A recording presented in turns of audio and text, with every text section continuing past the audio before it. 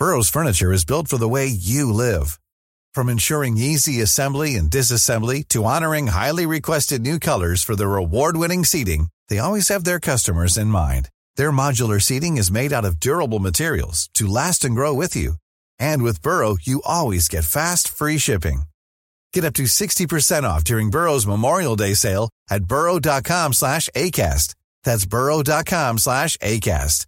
burrow.com/ACAST. Hey, I'm Ryan Reynolds. Recently, I asked Mint Mobile's legal team if big wireless companies are allowed to raise prices due to inflation. They said yes. And then when I asked if raising prices technically violates those onerous two-year contracts, they said, "What the f*** are you talking about, you insane Hollywood ass?"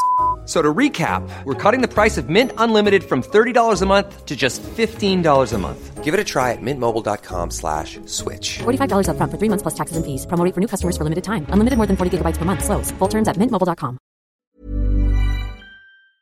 This is Internet Marketing.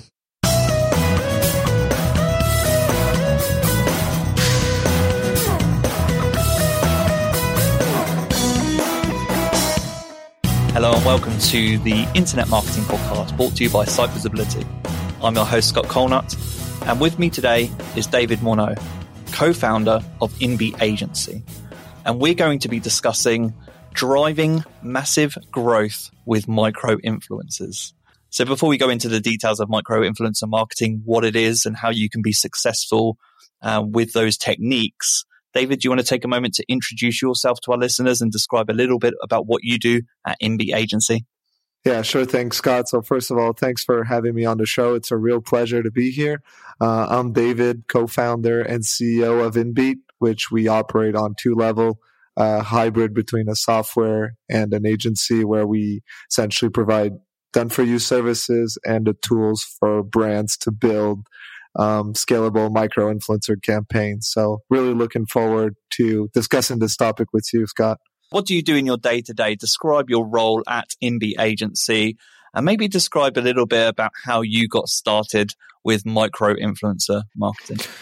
Sure. So we got started into micro-influencer marketing. I think it was 5 years ago. We were running and operating an SEO agency at that point, doing backlink building and so forth. And some client came to us and asked us, hey, I want to dabble with this micro-influencer thing. I think it could be great for our brand. And we took it from there, realized that it was pretty similar to link building in the sense that it's a short kind of sales cycle, if you want to call it that, and that we needed to outreach, negotiate, and manage ongoing relationships with these influencers, kind of like you would do with link building. So we realized that it worked really well for this particular client, and we took it and made it a service. COVID hit and it became pretty much our main service just because of the marketing we had in place for it. So here we are today doing all micro-influencer marketing stuff. And yeah, that's about the story in a nutshell. That's a really interesting, I think the word pivot, it always comes up on this podcast and it just comes up in marketing language. It's kind of a bit cliche at the moment, but that is a true agency pivot during the pandemic. This shift from, did you say SEO services and more general marketing service to specifically micro-influencer marketing in this period? Yeah, so exactly, that's exactly right. So essentially the kind of the hypothesis was like, well, we've got both these services being marketed and this micro-influencer thing is picking up, so might as well kind of double down on it. And we based our entire journey from there on that premise, and it's been good for us. So yeah. That's exciting. You hear a lot about marketers and agencies and their journeys to find their place in the market and to position themselves. It's very easy to fall into the position of being similar to every other type of marketing agency. And so it sounds like you leaned in and doubled down into the micro-influencer marketing space over these last couple of years. How has that impacted you over this last couple of years? Are you able to describe how it's impacted the agency? Yeah, sure thing. So essentially what's cool about focusing on a single service that's very narrow and, arguably we're getting wider in the sense that we're offering Snapchat advertising and TikTok advertising in there because it's just things that came up in our client needs. And we said, well, we could fulfill that. But essentially our service offering is very narrow, which opens the door to amazing partnerships with other agencies, right? Which has been a very good lead source for us and business driver along the years of this journey being going. And yeah, so that's a big way that it's impacted us. Additionally, it's much easier to kind of, if we go into agency speak, but operationalize the service offering behind a very narrow service offering. Easy to build teams, easy to predict profitability, easy to predict the scope of a project every time, and being right 95% of the time. There's always room for, oh, we did not expect that, even though we've done it and done it and done it.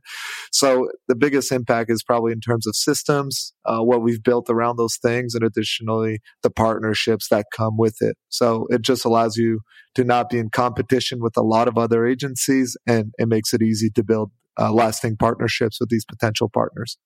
And just from the agency perspective, did you always have a goal to differentiate yourself and double down in a single industry or service area like this? So was it something you were already striving for, or did it just happen naturally? God, that's a good question. I think, I've always had the itch to kind of narrow down. I remember reading some articles back 5-6 years ago about like, oh, niching down is key. But when you start out, right, you're kind of being greedy and you want to cover every possible client under the moon, right? And then, it arrived by accident, but once it arrived, it was like, okay, this thing makes sense. But then again, inBeat was built as a standalone service outside of our SEO services, because we realized that, operating SEO services and micro-influencer marketing under one brand might have created a weird effect for a potential client. So we always operated it as a standalone brand. Wasn't the vision, but don't regret at all to be hyper specialized now. What was the most difficult part of this process over the last couple of years? The thing that comes to mind for me, and I think why a lot of agency owners and a lot of marketers, whether they're in-house or agency side, maybe sometimes why they don't double down when the time is right or when there's opportunity, is because they're fearful of alienating their existing customers. Is that something you experienced? Yeah, that's something we experienced. And that's why COVID was such a deal breaker for us, because overnight we lost 50-60% of our revenue. A lot of the SEO we were doing was local specific, and the sector was hit aggressively. That forced us into being in this position. By no means would we be here if there wasn't COVID, because we wouldn't have alienated our other customers. Just like you said, right? You fear that, oh, we're going to lose these customers because we're focusing in another direction.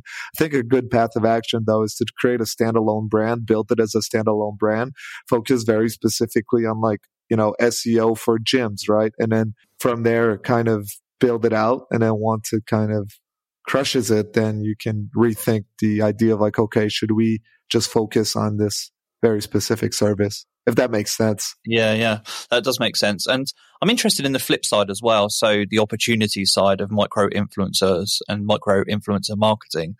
So you just discussed there that you maybe saw particularly local SEO impacted.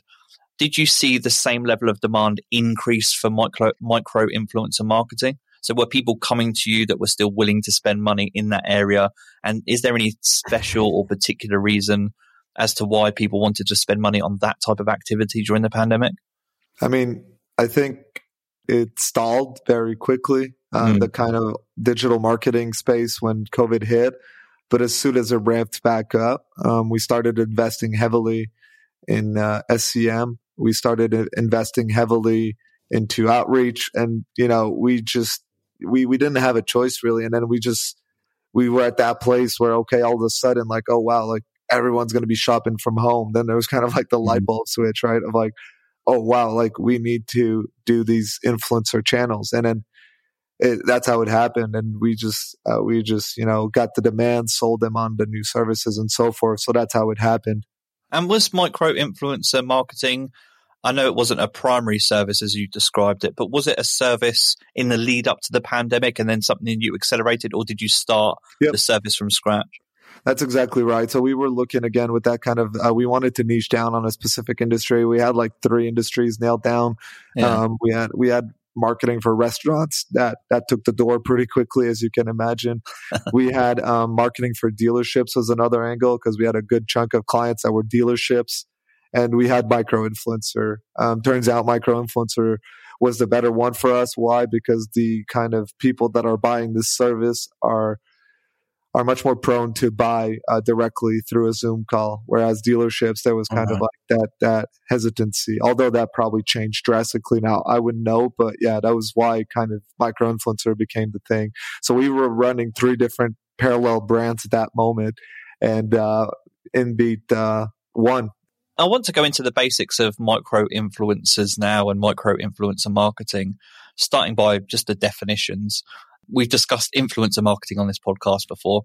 And in fact, I was only having a conversation with a colleague earlier in the week where we were talking about the definitions of different types of influencers.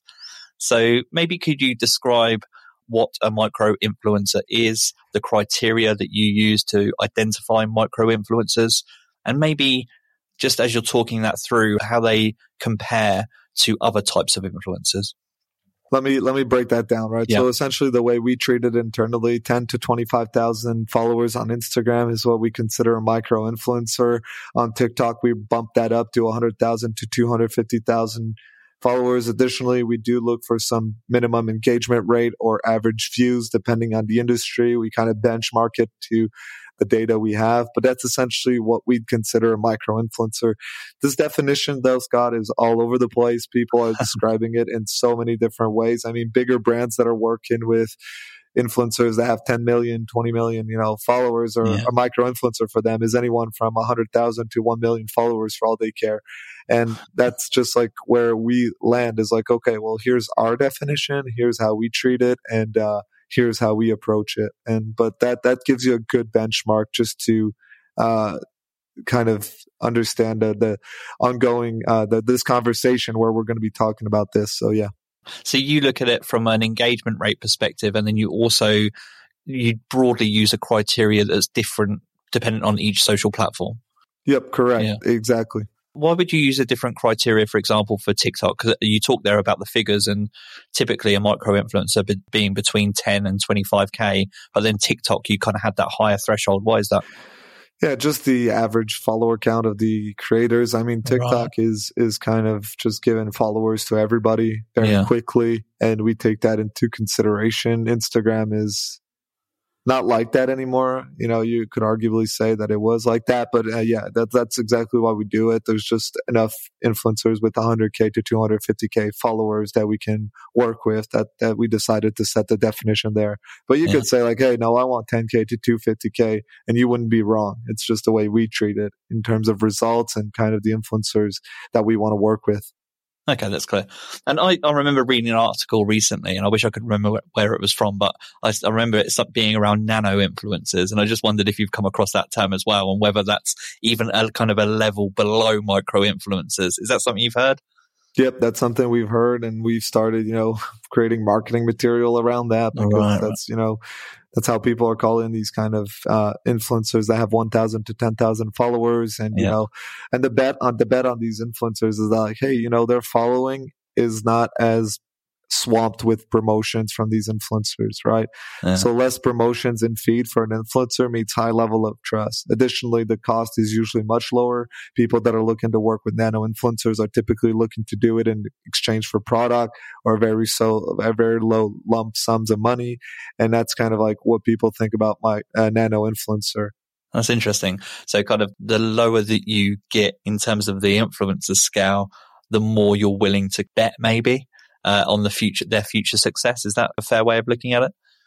Yeah, I mean, and their present audience, right? If someone has never promoted a product in their feed and you are the first product they promote, then that's a huge win, right? Yeah. But there's tons of complexity to it, because imagine someone who has 1,000 followers. A lot of these followers are their friends or close network, right? So they don't want to promote anything. So if you don't go into nano influencer marketing with a strong brand, it becomes really hard. And so I'm interested in, before we get into some examples of micro influencer marketing, specifically kind of your agency role in that process. So for example, if I'm a company that reaches out to you, what types of influencer marketing activities do you then help with?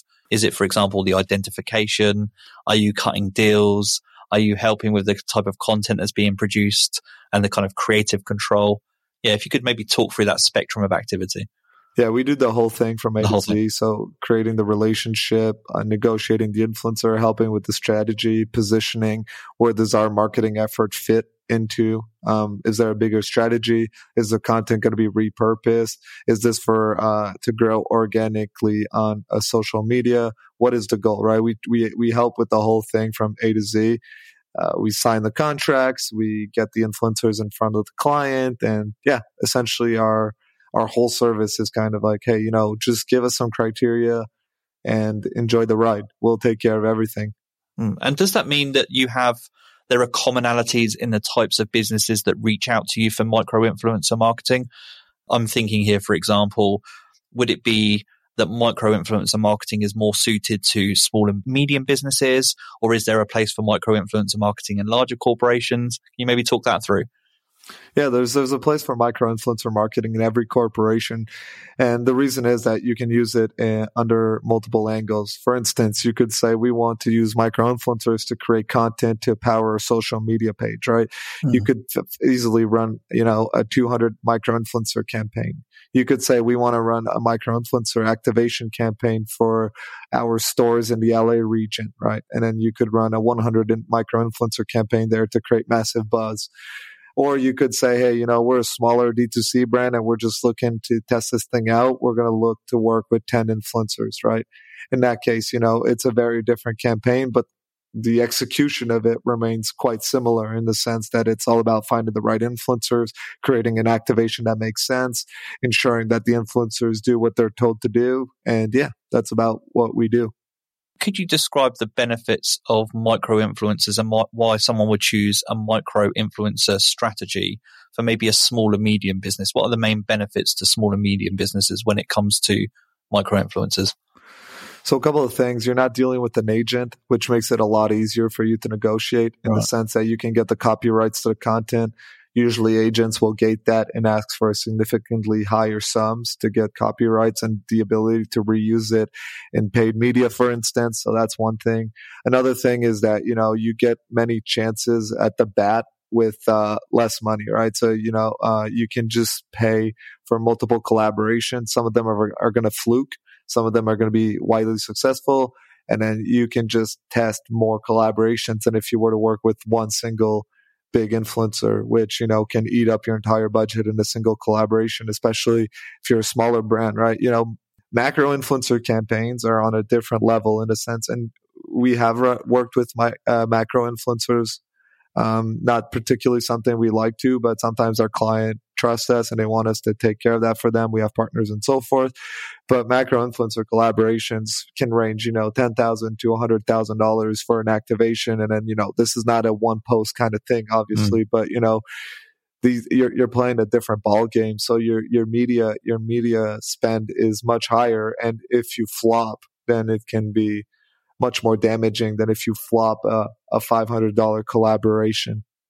My assumption as you're talking through there is that if you're a larger corporation, you could argue that it's an unlevel playing field because larger corporations might have bigger budgets and therefore, if they're willing to, they can sweep up the micro-influencer marketing. Is that something you've actually seen in practice? And is it a level playing field? I mean, I think it's a buyer's market in the sense that their technology has enabled a lot of people to become micro-influencers around a specific hobby that they pursue, or, they're just looking at YouTube videos on how to gain followers on Instagram and they just enjoy kind of the status behind it. So there's a lot more micro-influencers than our brands hiring micro-influencers. So that's one thing to consider, right? It'd be very hard to buy out the whole level playing field, whole playing field for micro-influencers because of the sheer numbers there. Unless, you're like, hey, let's go after gardening, right? And you're like, let's sweep up this whole gardening thing. But then there's going to be new gardening influencers that spawn up every other week, right? You're going to have new people that are just going to be great content creators and so forth. And that's really nice because it leads me to the part that you were talking about, which is the importance of identifying the influencers. So can you talk me through maybe that process a little bit? For example, if there are tools that you use or services or resources or any tips that you can give to anyone out there that's thinking about launching a micro-influencer campaign, how can they identify the right people? Yeah, I mean, look, I'm fully biased, right? We built a tool to do exactly that, so it's kind of. And you're welcome to promote it. It's a good chance to promote it. Thanks. It's inBeat.co, and it's an influencer database. Allows you to filter influencers by follower count, location, language, and so forth. So kind of a lead database where you have tons of influencers in there. You also have bigger influencers and so forth, but it's really built around micro influencer marketing. Just because it allows you to export multiple influencers and contact them afterwards in your favorite email tool and whatnot. But essentially, the way we kind of look at it might be a little different than other people do, but we look at engagement rate. Of course, obviously, everyone looks at that. We look at follower count. And once these two metrics are covered, it's all about content quality. We bet heavily on content quality because we feel like it's the thing that just moves everything forward. If the content is good, everything just follows. So content quality, hard to evaluate. The way we train people in-house is, that we have like kind of like playbooks of like, this is good content, this is bad content, try to get people to create an eye for it. Obviously, it's hard. But we do care a lot about high quality content. Bigger brands do. They care about brand safety. And, if you're working with bigger brands, right, I don't know if you guys do any influencer marketing, but you might know essentially is there's a lot of brand safety issues, right? Mm-hmm. So you're dealing with like, okay, well, you don't want an influencer that's been kind of caught up in a political whirlwind or, that has an OnlyFans account. Potentially your client is not too down with that. And these are things that we see consistently across different clients is like, okay, what are the additional metrics and checks and balances we need to put in place to make sure that we're not shooting ourselves in the foot with some influencers that don't match the brand safety guidelines. As you're on the topic, I was going to ask the question about red flags to avoid and kind of pitfalls to avoid with micro-influencer marketing as well. So you've just mentioned there, maybe do your research on the history or the footprint of an influencer. Maybe that's a good example. But are there any other red flags to avoid when working with micro-influencers? Yeah, I mean, so ease of communication is the biggest criteria because once you work with micro-influencers, you realize that this is not a business for them. And like we have systems in places to follow up, make sure that they post. And we have teams. I mean, it's crazy. Like it's very hard. So we identify the ones that are easy to work with. And, if you realize in your email communications that this person is not responding to you all that much before you even sign the agreement, then don't move forward with it. That's probably one of the biggest red flags. It's more of a kind of like a red flag on your operations, but less on the kind of brand safety side. And on the brand safety side, I think red flags are relative. Some brands thrive on boldness and people that have done stupid things and whatnot and build on top of that. And that's just depends on what your brand is and what kind of brand play are you willing to take, right? Some clients are completely fine with, for instance, an influencer having an OnlyFans account, right? But some clients are totally not okay with that. And it really depends again on what your brand stands for. From what I've seen, macro influencers, more influential people, they also want a level of brand control about how they present your brand in their story and on their social platforms. Do you have more creative control when working with micro influencers versus macro influencers? Is that something you see? Yeah, in that sense, we do. The way we kind of leverage that creative control is that we will find content examples that we really like and we will share that with the influencers. Additionally, here's the thing. When working with micro influencers, not all of them are good at creating different content types. So we do identify kind of influencers based on their content type and what they're good at doing. So because we carry a database, right, that we use and we can reuse influencers for different campaigns. So let me give you an example on that. You want to create ads for your Facebook ads, and they want to be feature specific ads where you want to show specific features of a given product. Well, I can tell you right now that not all influencers are good at creating that type of content. So you want to make sure that you give the right influencers the ability to create that type of content. And once you have the right influencers, that's let me close the loop here because we started this with creative freedom. But once you have the right influencers, it's very easy to give creative freedom because they'll do their thing pretty well without having to actually take a lot of guidance from you. Yeah, that's really interesting. And a very similar question in terms of the comparison between the two micro and macro influencers. My assumption is that you would maybe choose to work with a macro influencer, a very popular person, if you wanted a more immediate return on investment. So, for example, you have a specific product or service to promote. The influencer gets whether they work with you on a campaign or they get a one-off transactional thing to promote, they get a discount code. You see the more immediate return on ROI, and it's more a transactional basis. But I would imagine that it takes a little bit longer, though you can probably achieve some immediate success when you're working with micro influencers. I'm assuming you would see the benefit of that working with them for longer periods.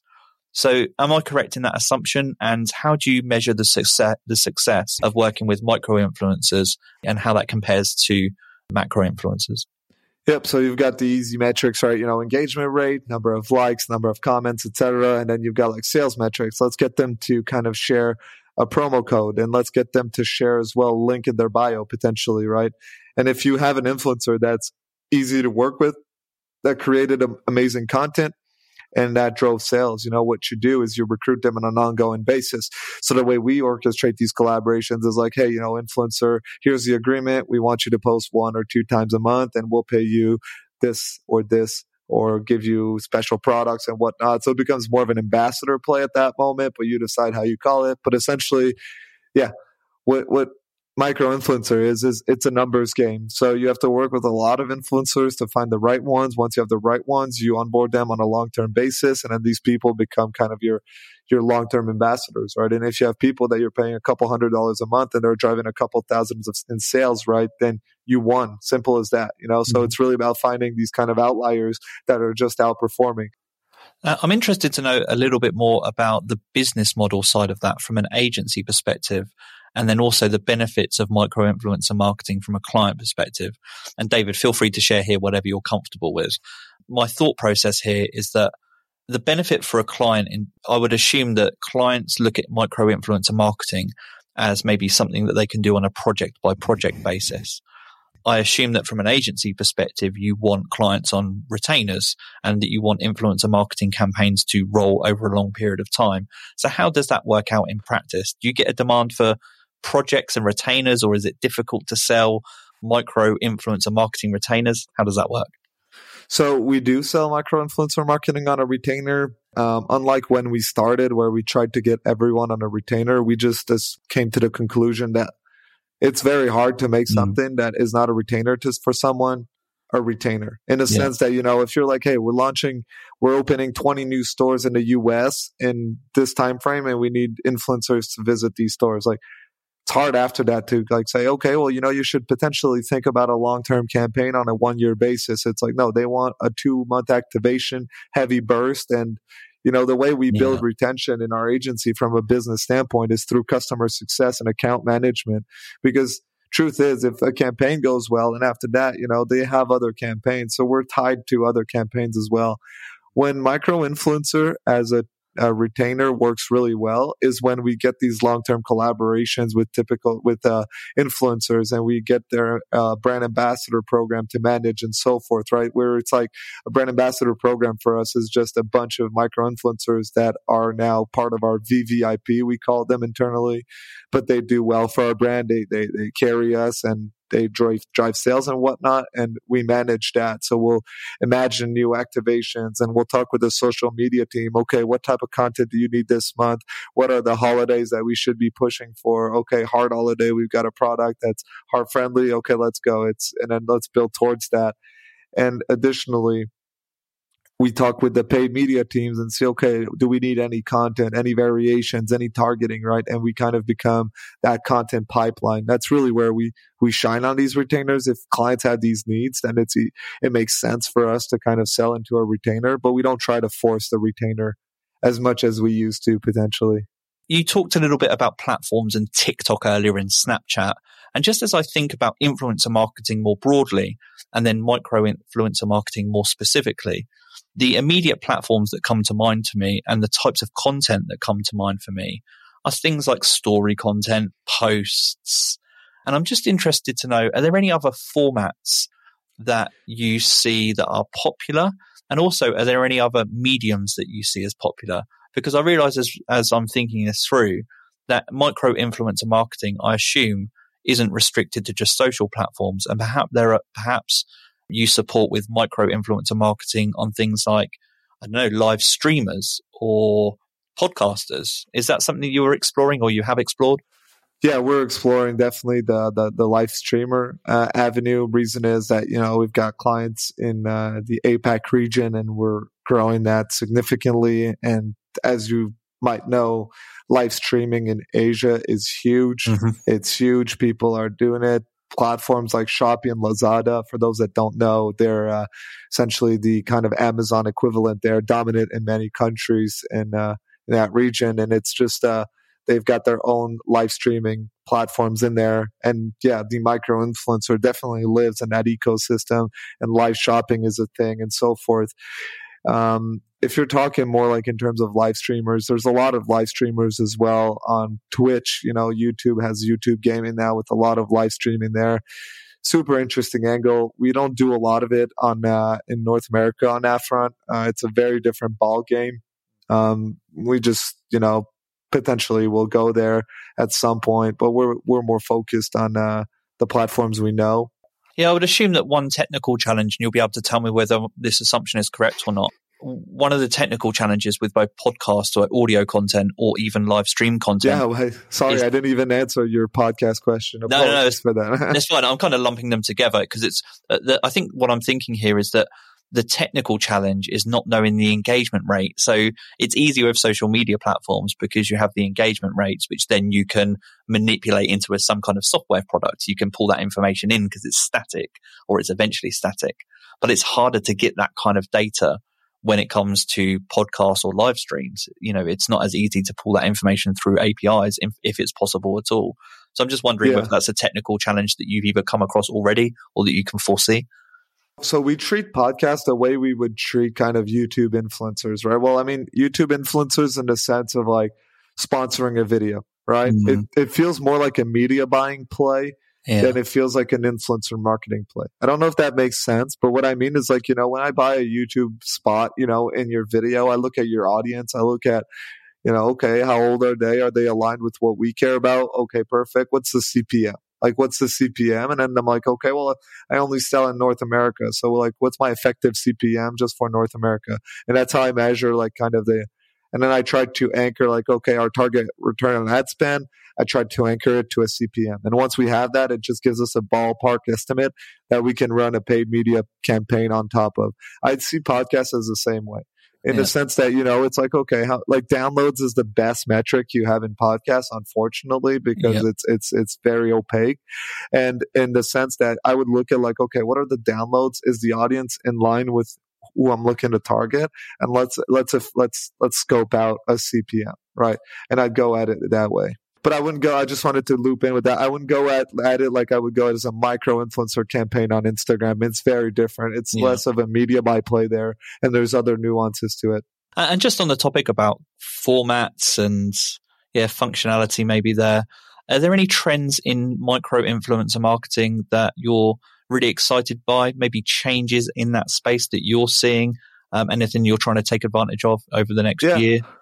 Yeah, I mean, look, to me, these micro influencers, micro creators, call them however you want. People are giving them different names. A lot of people are calling them creators now because creator economy is like spurred up and then it's getting massive investment. So people are like, okay, we're doing creator marketing now, so it's not influencer marketing anymore. But yeah, I can definitely see this kind of layer of content creators just becoming the way brands create their content down the line.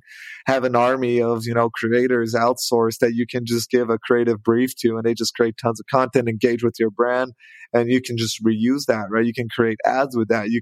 It's definitely exciting to see how you can think of it essentially in the light of the gig economy, where it's like, okay, well, we can essentially place an order to these micro influencers for whatever we need. And as long as we kind of benefit from their creative potential, then we can ask them to do anything from market research to content creation, and it drives sales too. So yeah, I'm super excited for the future of that. And one final question before we close. I am interested, are there any micro influencers that you find particularly influential? So is this something that Do you find that you're influenced by micro-influencers, and that's something that you seek out as well personally? So it's a funny thing, right? I don't actually have an Instagram account, nor do I use Facebook. I really use social media for work and for work only. And I don't really follow, and I don't follow anyone on Instagram for that matter. And, but in terms of, I'm subscribed to newsletter, right? And arguably they are micro influencers, and yeah, I'm definitely influenced by that, right? So it's, Well, that's so interesting. Again, I could talk about this for another hour, but it's the rise of micro influencers in other mediums like newsletters, for example, Review and Substack. They've kind of created a generation of micro influencers as well, I think. It's beautiful. And I mean, I need to study this a lot more, but I mean, platform is, so the way we talk about influencers on our side is like, look, like influencer has influence. Influence is the ability to have influence over someone's decisions, right? That's essentially what we categorize as influence. And an influencer is someone that has that influence.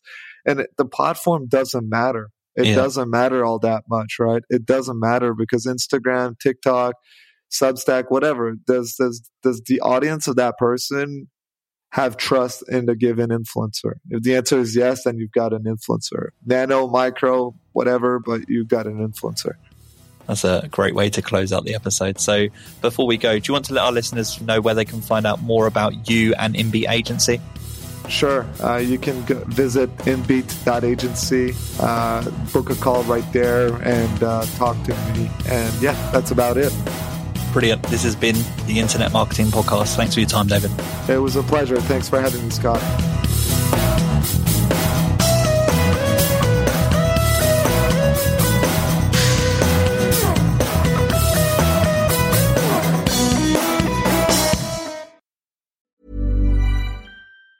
Hey, it's Danny Pellegrino from Everything Iconic. Ready to upgrade your style game without blowing your budget? Check out Quince. They've got all the good stuff, shirts and polos, activewear, and fine leather goods, all at 50 to 80% less than other high-end brands.